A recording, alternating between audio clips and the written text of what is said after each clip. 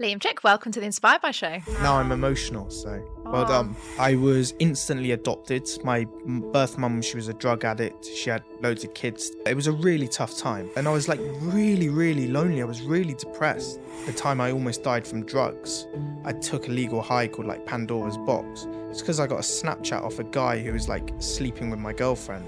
It made you feel like you die. You know when you die, they say you see like 7 minutes of your life. I was like feeling that.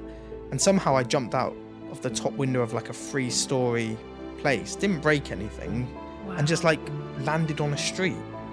And then I woke up by an ambulance. Welcome to Inspired By, the show that brings you inspiring stories from inspiring entrepreneurs with a twist. Now, I believe that every successful entrepreneur and celebrity on this planet has an inspiring story, and they have stories that they haven't yet told. Not because they don't want to tell the story, but because they haven't been asked the right questions. So my job on the show is to ask the real questions so that you get the real answers. Now, with that in mind, let's get started.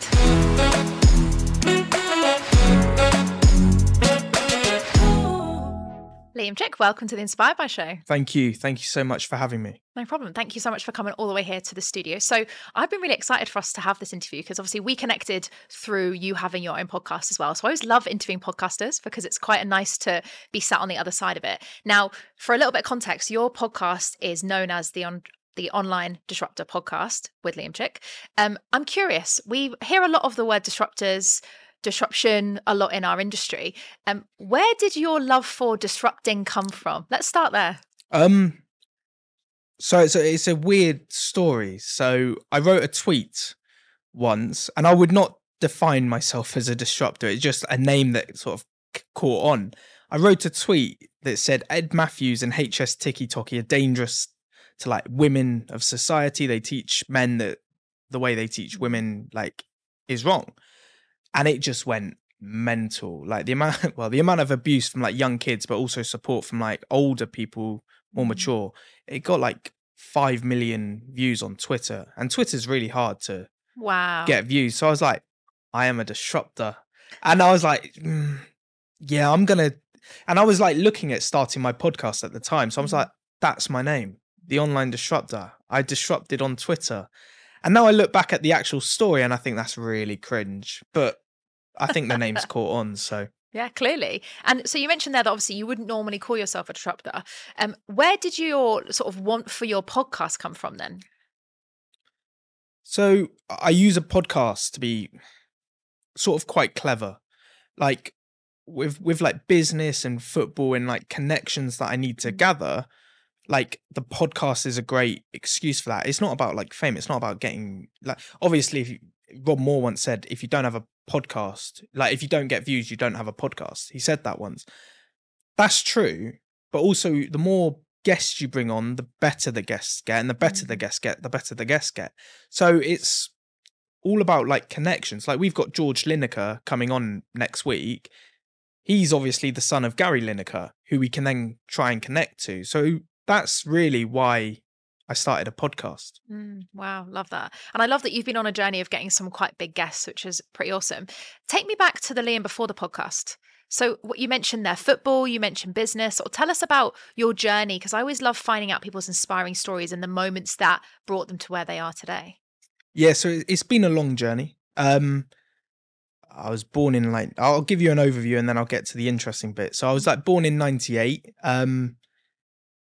I was instantly adopted. My birth mum, she was a drug addict. She had loads of kids to gain like government money, government funds. So I was adopted, foster cared. Went to my amazing parents in Exeter who like adopted me, fell out with them really bad, had a lot of fights. So we're skipping here to like 16 now. Went back into the care system in Moss Side in Manchester. Really, really rough area, really tough, lots of like drugs, violence, stabbing, all that sort of stuff. So as you can imagine, it's not the nicest time. Went back down to Plymouth because obviously I was stabbed. They said this area is not probably not the best area to sort of be in. So went back to Plymouth, spent about a year on like drugs, like heavy drugs. Like it was a really tough time in my life. and something I've never spoken about, like I've briefly spoke about, but now I'm like getting a bit emotional by it. And then went and got an apprenticeship. And that's sort of where my career started. So I never went to school. So I dropped out of school when I was 14 to go on a building site to work. So I haven't got any qualifications. So yeah, that's my overview. And now I'm Wow. emotional. So well Oh, done. thank you. No problem. Well, take your time, because this is it's such an inspiring story. And a lot of us hear of, the stories of people going through shit and coming out on top. But I think hearing it from yourself, like someone who, like you said, like legit before we spoke, you were like, I've never really talked about my story before. And so thank you for sharing it here, first of all, because it's not an easy thing. And I'm sure going through that, what was going through your mind when you look back? Obviously, it's easier now, people say, to look back on situations in hindsight. What was it like for you when you were going through that? So, going through the adoption system, how was that for you? Do you remember much of it? Yeah, the adoption, not so much. I was very young. I was fortunate. Obviously, being with adopted parents, then going back into care, I remember a lot of. And my friends always asked me what it was like. And look, it was a really tough time, of course. Like, Mm. I had to like get a massive wardrobe just to like block my door because I was scared someone would come in the night and stab me. It was like there were bars on the window. Like I saw someone genuinely get stabbed to death outside my window once. Like it was so scary, and I wasn't speaking to my parents. I was like so alone. But then weirdly, it was like the best time. Like I had the best of fun. Like when you have nothing, and like when you lose a lot, and when you lose, like my parents are well off. They're privileged. They obviously work really hard, but I'd never had that struggle. I never had struggle really growing up. Obviously, self-inflicted sort of stuff, Mm. and the adoption. But they tried to provide everything up until I was like 15, and things went like wrong. Um, but when you sort of lose all of that, that's when you like really find happiness in the smallest of things. Like I could like cook. Like, I never cooked up until this point, and then I'd like cook a proper meal. I was like, shit, I've just gone and cooked. I can do this. Like, and I was from Exeter, so there's not a lot there. So I could go to like Blackpool Pleasure Beach. I was like, wow, this is really good fun. I'm going for a walk on the beach. I've never really done this before. And like you just find happiness in stuff that you never knew could make you happy. Yeah, so powerful. It's interesting as well because, like you say, I think when you've lost everything or you don't have a huge amount, it makes the little things mean so much more, doesn't it?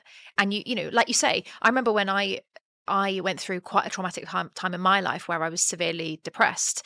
And I remember literally my biggest achievement often was going and downstairs to the corner shop to be able to get a pint of milk and coming back up and not having a panic attack. And it's sometimes, I think, if you look back and people think it's the pay rises, it's the big salaries, it's the fancy cars, the big houses, but actually it's often when you've come from nothing or you felt like you've had nothing, sometimes then those achievements, the smallest wins, actually feel so much more powerful. Yeah, and like my partner's doing very well in life. I've always said that, and she's very well off. Like we're both well off together. Like together, we're Mm. really powerful.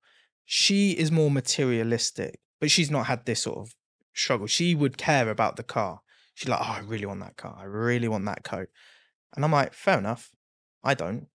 I literally will wear the same shit every day and be happy because like I know how hard what like I don't know why. Like I will wear just the same shoes every day and like I don't care about things. Mm. Like as long as I'm happy, as long as I'm comfortable. Yeah, there's like being in a really poor council house sort of comfortable and then obviously being able to afford to eat properly. That's happiness to me. Mm. But like yeah, I don't care about things I don't need.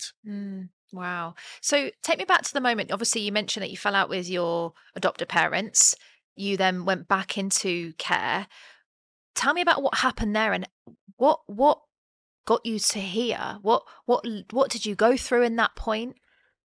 So there was a lot of build-ups, like me and my dad, and we get on really well now. Like I love the guy to pieces. Like we've really rekindled, but we were like fighting a lot, like physical fights, like Mm. fist fights, like a lot of shouting.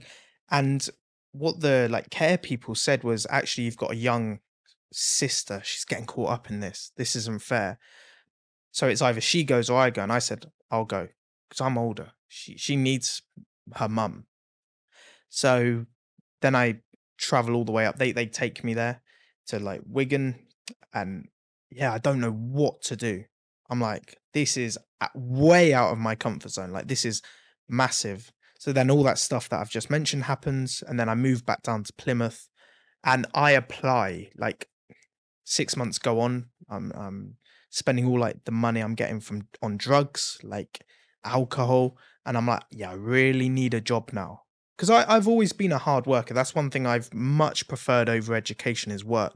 And I applied, and I kid you not, and I show people like my job applications. Like, I used the government job application site, and I applied, I think it was for 237 jobs, and only one got back. Only one got back, and it was a really cool job. So they invited me for an interview. This was a skill tech in Plymouth, David Bogart. They invited me for an interview, and I was like, I'm never gonna get this. It was apprenticeship. I am never gonna get this, but I'm going. I'm gonna present myself. I'm gonna show what I'm about. And they hired me there and then. And that was like, he was the definitive moment, the changing point in my life. Like, I always speak about that guy. Like, and I don't think he realizes how much he actually helped my life, but that's the one I always speak about. And that's like when it changed for me. And then I did a year apprenticeship, went to work I went to work as sales for Equinity data, did 6 months there, went to a marketing agency, and then I started my business. Wow, Liam, that's so inspiring. And I think one of the biggest things I love about what you shared there is what I've noticed through people who've come on the show is there's usually someone who's like what I would call course corrected. You know, we're on a journey, and usually there's someone that comes up in our life that course corrects us and helps us make a transition. You mentioned that you didn't think he knew the impact of that he had on you. Was it like an immediate thing for you where that getting that job like changed everything? Or was it sort of a thing looking back now? You see that was the defining moment. It's looking back. Like, when I was there, I almost took that job for granted, which is really sad. Like, I tried my hardest, like as I do with anything, but it was a sales job. I was 17, 18. I can't remember it exactly. I thought I was like a Wolf of Wall Street sort of guy. I was like trying to wear the suit. I was trying to have the like pen. Like, I remember my first paycheck, right? I just went and bought a new iPhone out front. Like, I was getting like £800 a month, like apprentice money. I spent £700 on an iPhone, and like the rest on a coat. And it's stuff like that. Like, I thought I was bigger than I was. If I had the opportunity to go back to that, I would like definitely work harder for him, because like looking back now, he changed my life. Like, I wouldn't know where to go. I wouldn't know what to do. And like, anyone who says they make it on their own, I think are like lying. I think you always need people to like give you advice and push you. Now, I just wanted to quickly interrupt this episode to share a quick message with you. Now, I've been hosting these interviews with Inspired by Show for a while now, and I've been loving all of the great feedback from our listeners. And it really means a lot when you all share from listening to these episodes, watching these episodes, share your incredible feedback. And I love that you love it as much as we do. Now, my mission for the Inspired by Show is to inspire others to challenge the norm, share their story, knowing that it's okay to be vulnerable and, shock horror, take the mask off and be raw and real. So I have a favour to ask. Can you help me on this mission by sharing this episode with someone who you think needs to hear this message? Maybe there's a friend, a loved one, a colleague, or someone that you know that would really benefit from hearing this inspiring story. If you could do that to help us, help even more people to challenge the norm and push themselves out of their own comfort zone, then I'd really appreciate it. So if you haven't already, share this episode with a friend, a loved one, a colleague, or someone that you know would benefit. Now, back to the episode. Into something. Yeah, I totally agree. I hear the phrase, you know, self-made millionaire or self-made success, and I don't agree with it at all. I think it's a load of rubbish, because when actually, like you say, there's always somebody that's helped you on the journey. Now, you mentioned there that you felt like you didn't really appreciate it at the time, and the money was just going on, you know, let's say tangible things, iPhones, jackets, and so on. But you mentioned earlier that that doesn't really drive you. So when did that change? When did you then stop looking at the sort of material things with your journey? That's one I've never thought about. Because it does, like, I always think of my life like now. But yeah, I just said then, looking back, I would go and spend my money. Where did it change? I think it was that year, Mm, because I remember the place I was staying, like I was living for free, like the government were sort of paying for it because of the care system. But I think they turned around to me and went, actually, you're earning money. You've got to pay rent now, like half of what you're earning. And I think that was a big wake up, having to actually like pay rent, like mm, adult stuff. But then even that year, I always wanted things. Like, it was weird. I think I was just trying to fill something I felt I missed out on for the last sort of few years of my life. mm. But I think I matured, grew up, and realized that things don't actually make you happy. Memories. I'm a big fan of memories. Like, if I had the opportunity to buy a Ferrari or go on holiday to like Malaga, if that's like all I could afford, all right, the price difference a bit like different, but you know Yeah. what I mean? I'd 100% choose to go on a holiday with my girlfriend Mm. because the memory is more lasting than the car. Definitely. Yeah, I couldn't agree with you more. You mentioned there about usually what I found is a lot of people that go through, you know, alcohol or drugs or any sort of addiction, if you will, or connection to something. Like for me, it's like the same sort of thing. It was like I used to buy and invest in things because I felt like I was filling a hole. What hole were you trying to fill at that point? What would you find that it was like distracting you from or filling for you? I was really depressed. Like, I say it was like the happiest time of my life, but again, it was the worst time. Like, in a space of 2 years, I'd like lost the people who brought me up. Like, I had to move, so I lost friends. And like, even the place in Plymouth, it wasn't a great place. All right, it wasn't a moss side, it wasn't people getting stabbed, killed, but there was still violence. Like, a guy I lived with is now in jail for killing his girlfriend.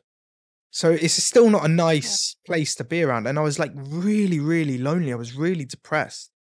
And like, my girlfriend at the time was like very unfaithful. She was cheating a lot. And like, I remember one of the time I almost died from drugs. I took a legal high called like Pandora's Box. It's because I got a Snapchat off a guy who was like sleeping with my girlfriend, and he sent it to me. And I opened it. I was like, what? So I just Pandora's box through a bong, jumped out, and I was like, I don't know if you've ever done it. I would Mhm. definitely never recommend doing it. It was the worst experience ever. It felt made you feel like you die. You know, when you die, they say you see like 7 minutes of your life. I was Mm. like feeling that. And somehow I jumped out of the top window of like a 3-story place, didn't break anything miraculously, and just Wow. like landed on a street. And then I woke up by an ambulance. Like, yeah, Wow. It's quite incredible when you think about it. Like, I'm a massive believer in when things happen, they happen. But actually, if things are meant to happen differently, they will. Like, we usually have something that changes us, something that, like, a moment where we have to sort of wake up and go, holy shit, this, I can't carry on like this. I'm curious for you, Liam. You're in this care environment. Yeah, okay, you've got the job and things are looking up, but you're still in the same physical environment. There are things that maybe aren't going your way. Like you said, living with someone that's, in prison now. Was there ever a moment where you're like, is this me?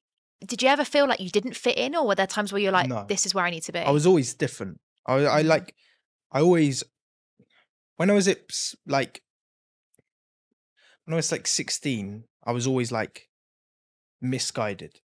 But somehow I managed to be like really strong the older I got and like control my mm, thoughts and my sort of. So like, I would never hang around these people. Like, all right, you live with them, you see them, but I would make sure like I go out on a train and go to like Exeter and just stay there in a park to be away from them, because I was always scared that maybe I could go down the wrong path, but like didn't know how it would like end. I don't know mm. what would have happened. Yeah, yeah. It's quite interesting how we can be tempted by other people as well, right? Where, it's like, I don't want to hang around with those people. Like, one of the reasons why I personally have never done drugs is because I've got a very addictive personality. And I very much like, oh God, what if? It's almost too tempting, the fear of what could happen.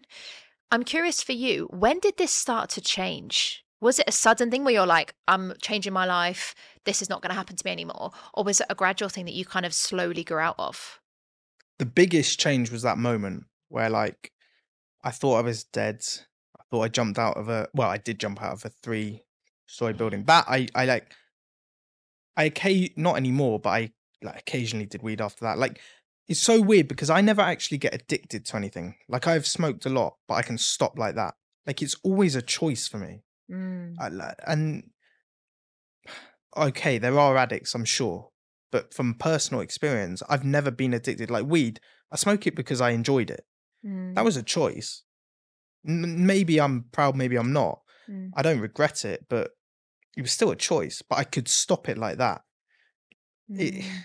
so, but yeah, falling out of that window is definitely a changing moment Wow. where I was like, "Nah, I can't do drugs anymore. I've had my wake up call." Yeah. Yeah. What was going through your mind at that point? So, like, you wake up in the ambulance from the hospital. What were you I woke thinking? up on the floor with and I don't know what it is, but I have a photo of just like things strapped to my chest. I don't know what they were. I never actually asked, but I do remember ringing my dad for like the first time ever saying, "I'm really sorry. I love you." Because I thought I Wow. was dying. My God. What did he say? He was shocked. My dad's very like old school. Like he loves my brother, for example, to pieces. Like they get on so well. He will never say I love you. Like Mm. and that's really sad. Like from kids who just need love from their dad. But he's like really old school. It's how his dad brought him up, unfortunately. So yeah. Yeah. My parents are exactly the same. Even now, only in the last couple of years do my parents now, if I don't say it on the phone, they're like, love you. And a couple of times it's caught me by surprise. I'm like, oh, okay. And, if they listen to this, I know they love me anyway. It's just like they all showed love differently. Yeah. Like you say, it's how they've been brought up. Yeah. So you're lying on this floor. You've just had this big wake up call. What was your thought process then to actually start changing things? I think the fear of death. Mm. Like I realized like I never cared about death before that. Now I'm petrified of it. Like like before that I would never care. Like it never crossed my Mm. mind. And then when I thought I like died, I was like, shit, this life is like so precious and like Mm. so valuable. And I am wasting it around these people doing these things and I just want to change. So I just obviously look, it wasn't overnight. I thought it straight away, but it took like a week, 2 weeks, 3 weeks to like really start to change. Mm. But I think that was like the biggest wake up call being, and now still to this day, I remember that and I'm like, nah, I'm not dying to, like, I'm so careful in what I do. Like I'll always choose a really sensible seat on an aeroplane. Like, if an Mm. aeroplane crashes, you can't do anything. But in my mind, it's like you've chosen the back seat, you're more likely to survive. I'll always sit at like the middle of a train because I'm just scared of like death now. Wow. Yeah. Would you say it's because you've been, in your eyes, closer to it? Like you've had that almost like saving moment of like your life was saved because you didn't die jumping out of that window, which, let's be honest, like you say, miraculous. Well, I could have. Like, I never actually asked what happened, but waking up with like heart things, maybe I did. Maybe my heart did stop. Mm. I don't actually know. It was a weird. I just remember blacking out, woke up on the floor. I watched the CCTV and I was like fully awake, but I wasn't. So it was like really weird. Mm. Um, but yeah. Wow. And so what then happened next? So, you've gone through this, you've changed, like you said, 3-4 weeks time, you've then started putting the changes in place. How did you then come to the Liam that sat here, which obviously we'll talk about, the football career, the football pieces in there, the investments, you do a lot of business investing now, you've got your own businesses. Like, to me, it seems like a whole different Liam. I've always been like driven. I've always wanted to like the end goal's never fame for me. Like Mm. and I'm not famous. I'm not saying that, but it's never will be fame. It will be always creating value and like adding value. So like with my business, I started that because I was working for a marketing agency after I left the apprenticeship. I I was doing all the work, getting paid like peanuts for it. This is probably where my big head came in again. I'm like, you deserve more than you're getting. Um and they actually paid me 1 month underpaid and then they didn't pay me the second month. They were a really dodgy company. So I was like, nah, I'm just going to try and take all their clients because I'm doing all the work anyway. They know me, they trust me. Luckily, half of them said yes. So that gave me the ability to do that. They weren't that happy, this agency, but they went bust like 2 months later. So I Wow. don't know if that's my fault. I don't want to. I don't want to say it's my fault, but I've heard stories that they don't pay staff, so hopefully Yeah. it's not my fault. Yeah. But yeah, and then I just grew from there, brought a business partner on, and it just went like uphill from there. And then COVID came around, and then it went downhill. But now it's gone uphill again. Wow. So how did you decide what business to start? Was it because you were working in that marketing agency? This is where my big head comes in again. The boss at this place gave off a very, and he isn't wealthy, and I should have seen it, but being a young guy, thinking someone else is really rich, like he had a car on finance, he was trying to be something he Mm. clearly wasn't, because the business wasn't doing well. I thought, oh, I can do this. I'm inspired by his wealth, by the things he's got, things he's saying he's got. I'm inspired by this. And then he introduced me to Stephen Bartlett, Social Chain, like because he was doing a vlog at the time. I don't know if you remember, but Stephen Bartlett was doing like a vlog by his Mm. marketing agency. I was like, this looks cool. And that's sort of the success I thought I wanted to achieve. So that's Mm. why I left. Wow. When did you find out that he wasn't as wealthy as you thought he was? Probably when it went bust. Like, Mm. well, to be fair, I still thought he was. I still thought he was up until he went bust. Loads of stories came out in the papers in Exeter that he didn't pay staff, that he robbed clients' money, all that sort of stuff. And now he's just working a normal job. So now, like last year, Wow, it's like roles reversed then. So yeah, you're now the business owner and yeah. he's not. Now, question for you. We were talking about this a little bit off camera, and one of my pet peeves is in the I guess you could call it online world, but in the world of building a personal brand, there are a lot of people that say they have money and don't. There are a lot of people that take the photos of fancy cars and the expensive handbags or watches, and they take photos in Harrods or something like that, but actually they can't really afford it.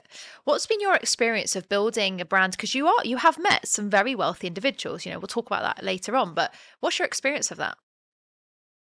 I never pretend that I'm someone I'm not. I've always kept my identity. Like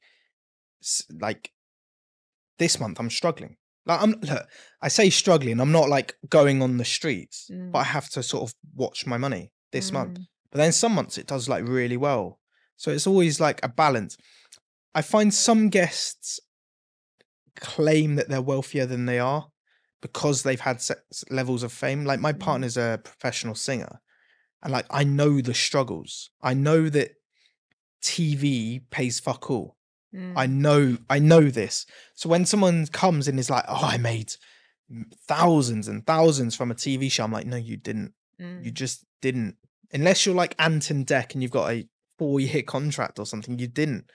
You make money after it. You build a brand, right? You make sod all for TV show, but you like build a brand, and then you can obviously what most of them are doing are flogging pointless products to their audience for 800 quid posts." Yeah, yeah, yeah. That's the thing I think with the world we live in now, though, where there's so much more visibility.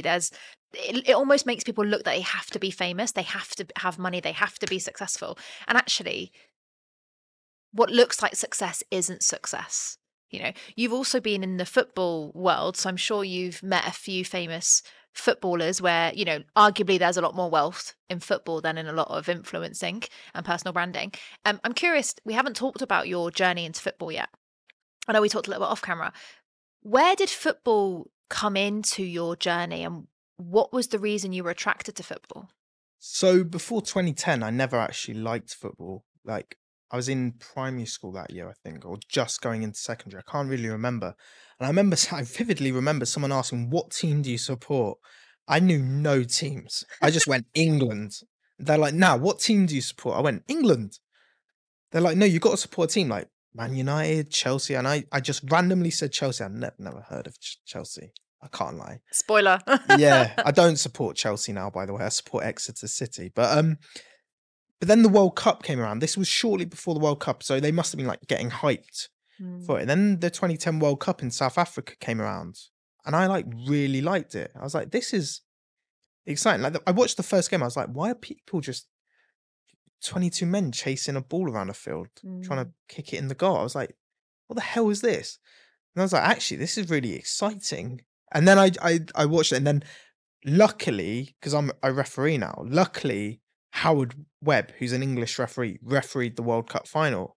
And like everyone was watching it. My parents hate football, but they turned it on.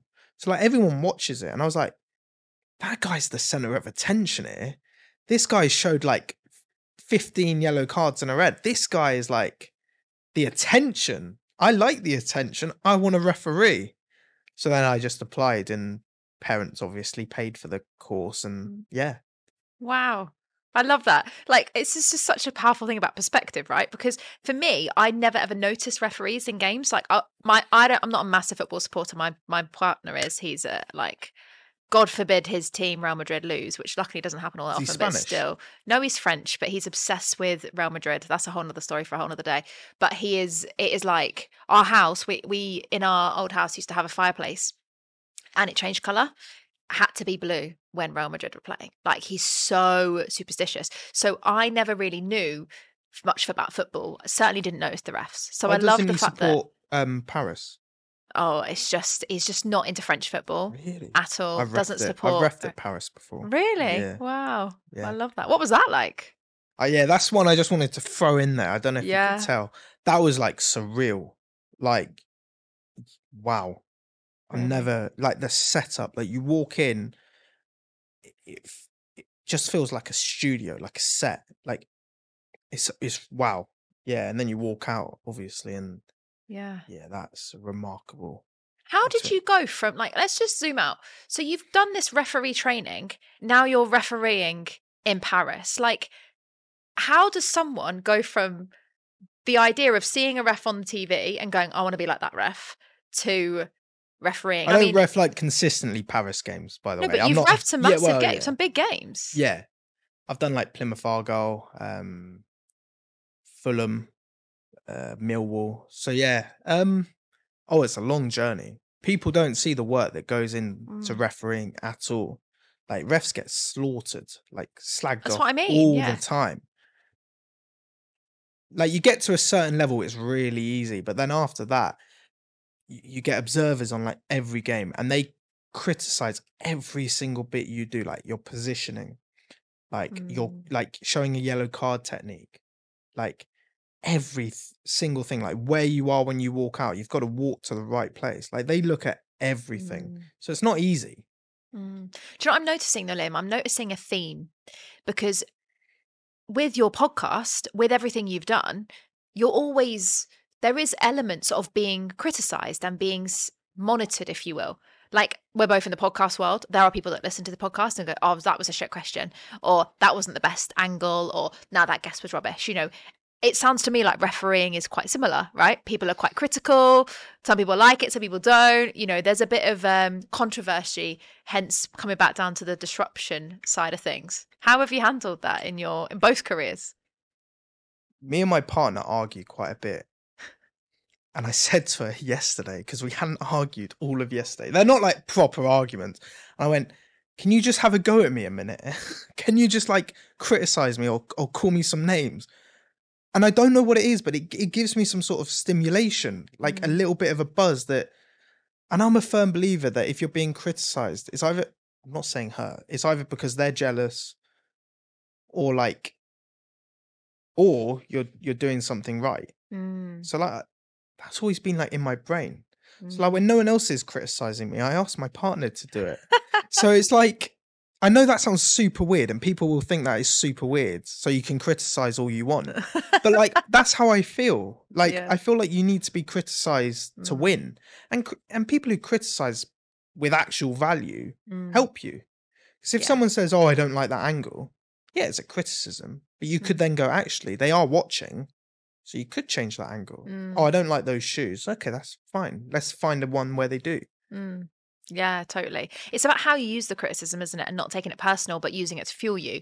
Like, I've done that with loads. I'm a speaker. I speak on loads of events and stages. You can't impress everyone. Like, people that speak on stage and want to be a speaker that 100% of the room love, you're never going to win. Right. And it's about knowing who you want to work with, who you want to like you, and whether it's actually an opinion that you care about.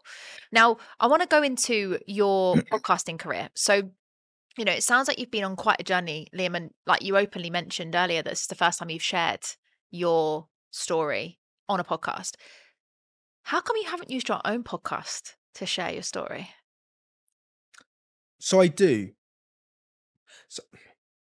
So I do, whatever you want to take from it. So I was doing it virtually a year ago, and the first 3 were my story. They are shocking episodes. I would never recommend ever checking them out. I don't know why they're still up there, but apparently it's good to keep them up as a sort of to look back. The issue we have is like, I'm very clever. Like I throw things in about my sort of journey. So I'll throw in, one thing I've learned is the education system's broken. I never went to education, blah, blah, blah.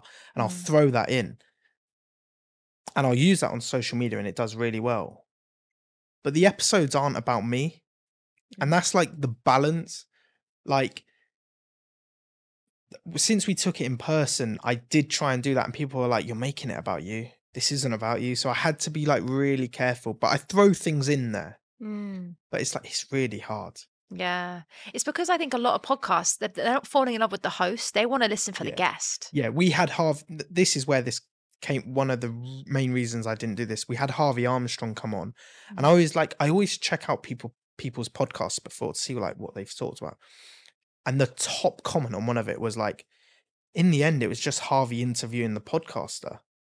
And I was like, yeah, this is something we can never, ever be like. Because it's not our stories. Like, we benefit through collaborations and audience. And I've always been open with that. I'm like, you get to share your story. I get to grow new audiences through collaborations. I've never hidden that. Like, that's what it's about, right? Yeah. Like, you wouldn't do it if you didn't get to like, tap into other audiences. Always. Yeah. Like, and I'll always say that. That's one thing I really value though, Liam, about you is since we first connected, we're both very honest and we're both very raw and real, you know, like opening up about financial situations or, you know, challenges in your childhood. A lot of people don't go there and share. And I love that you have, because I'm an oversharer. I will always overshare. And then at times my team say to me, Chloe, you probably didn't need to go that level of raw and real. Yeah. Which is the reason I created this show, because I want people to be able to be raw and real, take the mask off, leave it at the door, see what we talk about. That would be a good name. Yeah, what, raw and real? Raw and real, yeah. Yeah. Well, we'll see. Never thought about it. Do you know what? It wasn't part of the plan. Like when we created Inspired By, my book publishing company is called Inspired By Publishing. Right. So it was connected to that. And then a lot of the whole point of the show, now I'm doing what you said not to do, which is tell your story on your own podcast. Crack on. The whole point of the show was a lot of our authors have inspiring stories. So it was like, hang on, now let's speak about it. Come on the show. And then it just kind of grew from there. Everyone started being raw and real and just being really open, like you did. Like, came on, you're like, wasn't expecting to get teary, I wasn't expecting to share my whole story. It just kind of happened. And I love that with the podcast though. I don't know, have you ever had a moment where you've reflected on your podcast and you're like, God, I didn't expect that to happen, didn't expect the podcast to go in that direction? Maybe when it was online, no. Like, I think I was just doing it because maybe like Stephen Bartlett was doing it. Jordan, Wills Williamson. What's his name? Chris Williamson. I think he was like doing it. And like, I always listened to podcasts. I've always liked podcasts. And I was like, yeah, I've got to copy and do a podcast. It's the way forward. So I did. And like, it did okay. Like better than I thought it was. Because no one gives a shit about like Riverside production anymore. Let's be real. Like, you've got to post on like YouTube Shorts and on TikTok, and no one cares if it's a shitty Riverside production. So I was like, this is not gonna go anywhere. So like, when an episode did like really well, I was like, oh wow. But then I went in person, and I like, with the guests we lined up, like we spoke about like backlogging. We recorded like 5 really good guests, ones we knew would do well, so, who came on a year ago, luckily. So like Nadia Essex was one of them, who I will recommend for your show. She'll be like my guest recommendation, and that like blew up, and I knew it would because she came on a year ago and it did well on Riverside, and that like did really well. And then Harvey Armstrong did well, and then a Love Islander did well, and then all of that. And now it's disappointing when an episode doesn't do well, because like, you have these highs and then one doesn't do well. But like I said, I listen to like so many podcasts, and I find like there's so much bullshit.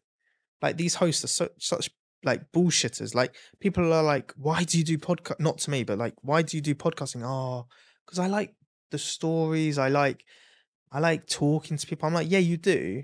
let's talk about the real reason, which is you can tap their audience, grow through their audience, and keep doing the podcast. Then you can go and get sponsorships. Like, let's be honest here. Yeah. Like, these stories are cool. Like, I've listened to some of yours and they are cool. But like, there's always business at the back of your mind, isn't there? Yeah. And same with me. Yeah. Or do you know what? Interesting thing is, if there isn't, there could be. I think that's the biggest thing. We had Spencer Lodge on the show, and he's such an incredible business owner, runs a fantastic charity to end human trafficking in Dubai. Like, it's so inspiring. And he came in the studio and was so great on the show. And then at the end was like, off camera, was like, Chloe, how are you monetizing this? Like, why don't you try this? You should do this. And just gave so much free advice. It was unreal. How are you monetizing this? Great question. At the moment, we're focusing mainly on attracting really cool authors for the publishing. Okay. We do have some ads that people may have heard, which is more to do with us growing our brand. I don't know how I feel about people monetizing podcasts and doing sponsorships. I don't know. I would love to do that because at the moment, it's very much through the publishing business, which I love. But I do also want to keep the raw aspect of it and not over promoted. What's your thoughts on that? So we have 2 sponsors. One is consistent. So I don't know if you've ever heard of the turmeric company. They're like a turmeric shop. And I use them religiously through football. Like, up until now, I never got them for free. Like, I always bought it. And then I was like, actually, why the hell haven't I reached out? And then I like researched them. I was like, shit, the founder's Thomas Howardson-Carney, who like plays for Wales. So I like messaged him on LinkedIn. He's like, I'd love to come on your podcast. Here's my marketing manager. I was like, actually, why aren't I trying to get them to sponsor? So now they like sponsor the podcast. Not yet, but like in 2 weeks. Yeah. And they just like send us loads of free turmeric shots. And I'm like, Wow. actually, that was a great idea because I use them. The amount of like sponsorships I see of people like trying to flog like really shitty clothing and like, which are clearly getting paid like 100, 200 quid. It's not even worth it. No. It will fuck our audience. Yeah. And like they trust us at the moment. Like, they know I use turmeric shots because I referee. So like, and it's not like shit quality either. It's like really good. And most people in sports have heard of it. Yeah. I'm not going to go and wear like a really crappy t-shirt for 100 quid. It's No. not worth it. That's the whole point though. And I think for me, I see a lot of people go for sponsorship on their podcast more because they need the money rather than they value the products. Like, for me, I would be happily sponsored if anybody's listening to this or watching this and wants to sponsor the show, do reach out. But I would happily be sponsored if it's a product or service I would use. I have had people say to me, how much does it cost to come on your podcast? And I've said, tell me about your story. Let's have a chat and we'll see if it's a good fit. I wouldn't accept the money though, because to me, no, because as soon as someone pays to come on the podcast, it's a business transaction. And I'll be thinking, shit, I need to make sure, Liam, you have a great episode because you're going to want the footage. But also, why are they paying? Exactly. Why? They might not need to pay if it's a really good story. And for me, I know we say like, we obviously do this because we love it and what comes from it, but I love meeting people. Yeah. I love speaking to people. If you have a good story, you're not paying. No, exactly. And also, if they are paying, they have a really shit advisor because you shouldn't need to pay if your story is good and you can tell it in the right way, which is part of my publishing business. Never heard that one. I'd say at least a handful since I launched. Yeah. And we only launched in June. I don't actually deal with the inquiries, so we might have done. Yeah. And I've always said we'll never pay minus expenses. That's fair enough. If someone's coming from like Birmingham, we'll cover that. Yeah. But yeah, now maybe we do get inquiries for some really small people to like paid to come on. I don't know. I might have to check. You never know. Question for you. You mentioned there that you've had some big guests. How did you start getting your guests? What process did you follow and what advice would you give to any podcasters listening? So my first big guest was Nadia Essex. And like, I went on, like, she came on a year ago when it was virtual, so it wasn't really as good as it's doing now. And I messaged her going, hey, Nadia, do you want to like come on the podcast? She was on Celebs Go Dating. And she went, yeah. I was like, what? This girl with like 200,000 followers who's actually engaged, like she is engaged. She gets like 150,000 views a video. I was like, shit. Okay. Yeah, come on. So I already had like her contact and I had her number then. She gave me her number. And when I took it into person, I was like, why aren't I getting Nadia back on? Like, she'll be the first. And like that one did really well, like blew. Mm. And then obviously people see that, her followers see that because she's well connected. And when they like it, if you message them, it doesn't go to spam or something if they're like Instagram sees it's mutually connected. So I messaged them. A lot of them got back to me. I was like, shit, fair enough. And now we're like really selective. Like sometimes we have weeks where that's why we do a backlog where we are like, shit, we haven't got a guest. Shit. Which is why we keep a backlog, which is something I do believe in. I know you don't as much, but I certainly do. But they will always be like a backlog, and they know that. Like, and they will get released. But if someone really interesting says, "Oh, I'm coming on," prioritize. Of course it is, because again, it's a business Yeah, at the end it of the is. day. I've never tried to hide that. No, and that's what I think is so valuable, Liam, is you're so honest. I'm a very honest person. Like, I'll say the same to our guests. I'm like, guys, when is this due? Like, one of our episodes that has just come out was we filmed with my business partner, Tanya Grant. She's an amazing human being, such a powerful episode. She's a business partner of mine. And so she was totally responsive to us leaving it a couple of months, because I was like, I hope I don't have to wait a few we'll months. see. We'll see. But if we're recording this, I'm actually seriously recording this in June. And if it comes out later, no, I'm kidding. We're recording it in end of October. So this will be out soon. No. Yeah, 2024. So question for you, Liam. You've interviewed quite a few interesting people. Who has been your favourite podcast guest that you've had on, and why? See, now I would feel inclined to say Nadia Essex because she was the biggest. But I don't think she was my favorite. She was my favorite in terms of the numbers. Like, she's the reason I got monetized on YouTube. So thank you, Nadia. She's like the reason so many more big guests came on. My favorite. When's this going out? This will go out probably, I would probably say about mid to end of November. Okay. So I spoke to someone a few weeks ago. So like today, but like a few weeks ago for your narrative. Who was on like the BBC Apprentice. And I was like, oh, she's gonna come in. She's gonna be like a real arsehole. And I said this to her. I thought you'd be an arsehole. And she came in and she started crying. She was like, when I was growing up, I was racially abused. I went through so much shit. My mum was Jamaican. She was racially abused. People were like, why are you black? So her best friend went, it's okay that you're black. She was like, yeah, I know it is. And she gave me a story that I was like, shit. No one's ever seen that side of her. Because she comes across as, she calls herself the Kim Kardashian of business. Like on The Apprentice, which I thought was quite cringe. And I told her that. But yeah, she just comes across as this like really tough, ferocious woman. And then turns out she's got these traumas, these insecurities that I didn't think she would have.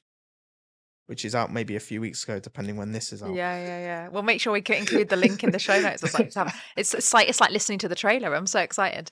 I think the good thing is though, sometimes it's not the people you expect, is it? Like, I won't say who, but I've had some guests where I'm like, this is gonna be such a good episode, and then I'm interviewing them and I'm like, I don't feel like I'm getting the wow, because I don't know about you as a host, but I know if I'm getting the wow, I'm like, this is gonna be good. You feel it 100%. Like this conversation, most of our episodes are an hour. This one went on for like 2 hours. Yeah. And I know we need to cut it down, but which is sad.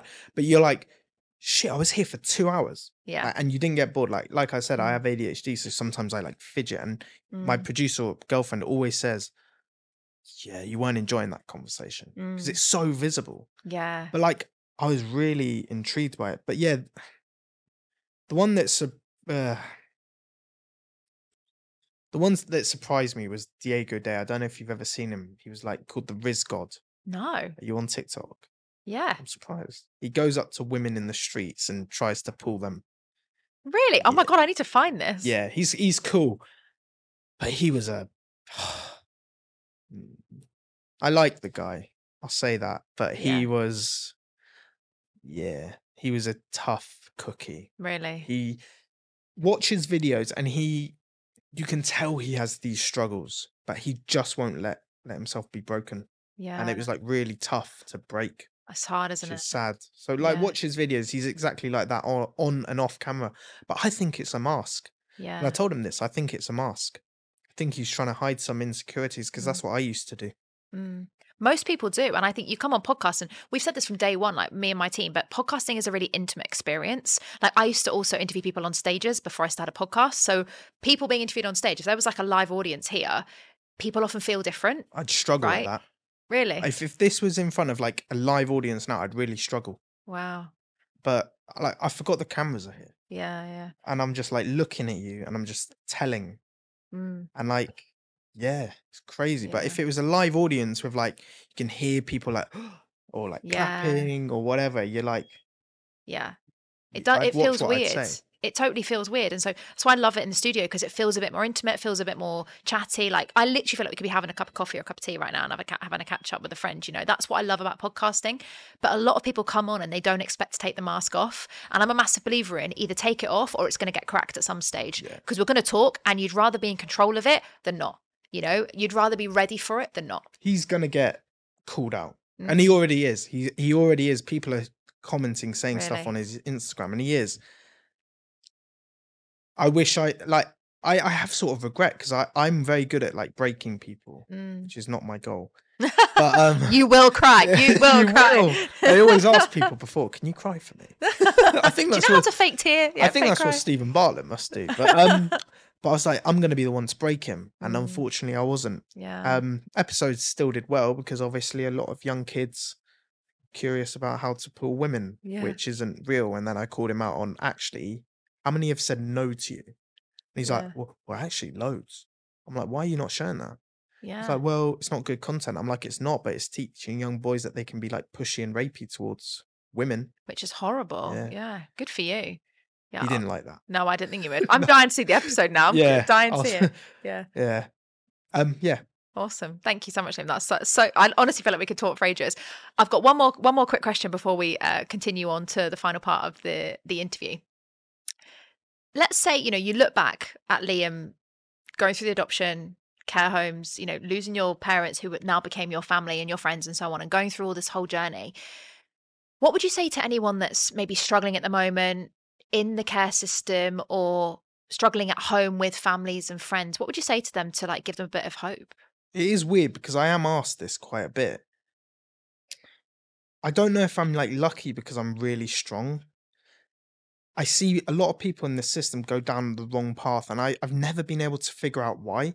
Like, yeah, I was in there and I was choosing to do things, but I could so easily choose not to, and I did. So I don't get why they're not. And I'm not a psychologist, or I think that's the right word. I'm not a psychologist, so I can't understand people's brains, and I never have been able to. I just know from like my point of view, you can always like choose to do something. Like I chose to start a business. Don't know if it was the wrong one. Like the amount of times I've messed up, like loads. Like I got sent back into a care home. Like I messed up loads. It was my own choice. It was like my own fault. I'm not ashamed of that. I would rather like fail a million times and succeed once than ever try. And I think anyone in care home can choose to change. I know it doesn't like feel like they can, but they can. Wow. That's such an inspiring message, because I think a lot of people, I've personally never been through that, but there's been times where I have felt like at the depths, you know, really dark and so on, which we won't go into now. But it was realizing I had a choice as well. I think in times of darkness, a lot of people feel like they don't have a way out. They don't have a choice. And the one thing I would say to people is you always have a choice. It doesn't feel like it, but there is always a choice, and you took that choice. And I think everyone's struggles are different. Like your struggles will probably be totally different than mine. I'm not here to say they're not struggles. I'm not here to say they're worse than me, because you only know what you've been through.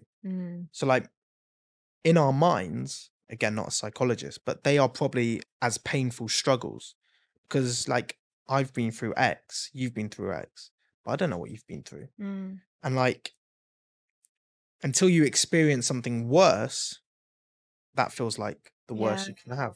Does, doesn't it? Yeah. And every lesson uncovers new journeys, right? Like one of my good friends, Shim, always says, new level, new devil. You know, every time we go through something, we learn something, and then the mountain's a bit higher. The next one, new level, new devil. No, Yeah. I don't like that. You don't like I it? don't like that. What about it you don't like?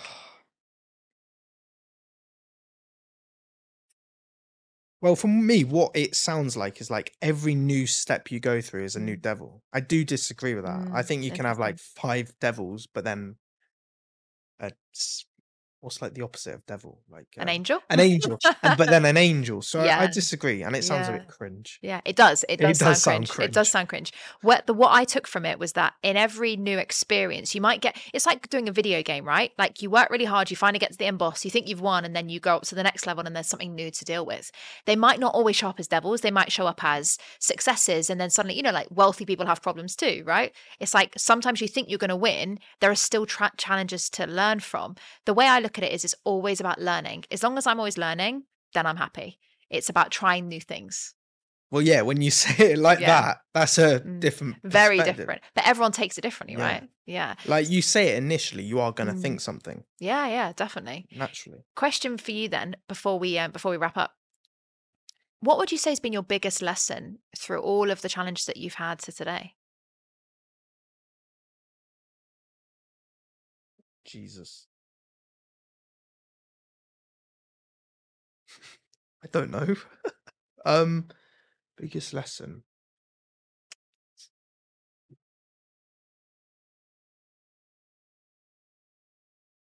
I don't know. Like I never think about it like that.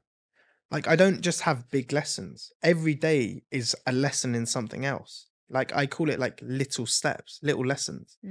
Like I've never looked back and gone, that was actually a big lesson I learned. Like you learn big stuff like how to start a business and stuff like that. But like in terms of what I've done, well, no, that's a lie because every day you learn little things on how to run a business. So I don't like that question. Good. Love that. What little lesson has had an impact then? Is there any one like piece of advice someone's given you or something like that? Yeah, always treat everyone the same. You never know who's going to help you. And like, yeah, always treat everyone the same. Like today I was having a really shit morning and I rung the buzzer for an office I was going into and it wouldn't answer. And I shouldn't admit this. And this was humiliating for me and my producer. And it went to like, I didn't realize, but it goes through to a voicemail. And I was like, fucking hell, these pricks don't answer. And she's like, it's on voicemail. I was like, and like I still get really annoyed with things, but like you should always treat everyone with respect. And that's a lesson I learned today because now they heard it and I'm quite embarrassed. It's like that moment when you want the ground to swallow you up. You're like, oh, can I just delete that? How do I delete I was that? having such a long morning as well. And like, I shouldn't have frustrated. I was like, fucking hell, I paid to use this and they're not letting me in. And it's normal frustration. But now that, and I never thought about it. Admittedly, I didn't know anyone would hear it. Yeah. Don't know if that changes it. But I was like, what if this business person hears this now and is like, negatively impacted by like what I just said. Yeah. And today was a lesson. That was my lesson today. Yeah, love that.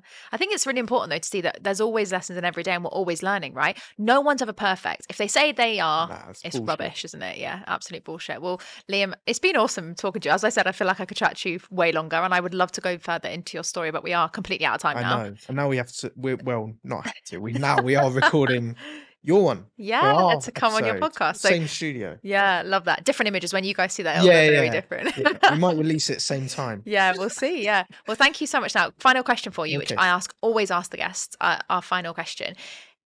Who do you know that has an inspiring story that you think we should have on the show next? I think Nadia Essex would be great for your story, for your podcast, not necessarily because of the story. It is inspiring, but she'd be very good to collaborate with. Oh, fantastic. Well, thank you so much, Liam, for that suggestion. And you bigged her up so much. I'm excited to she's amazing. I'll give you her number. Thank you. I'll ask so her much. first, but I'll give you her number. Awesome. Oh, well, Liam, that's been awesome. Thank you for coming here. So, guys, that is all we have time for now. I hope you guys have enjoyed that as much as I have. Liam's story is so inspiring. If there's any of you that are struggling at the moment or you're going through something, take what Liam said seriously. Every day is a lesson and every day is an opportunity for you to learn. So what are you going to take from it? And you always have a choice. Now, I'm dying to know, those of you guys that are watching on our YouTube channel, make sure you comment in the comments, what has been your biggest takeaway from Liam's interview on the show today? And don't forget, if you're listening on any of the podcast platforms, Apple, Spotify, or anywhere else, or on our YouTube, and you haven't subscribed, make sure you subscribe now so you don't miss our next inspiring guest next week. See you next week.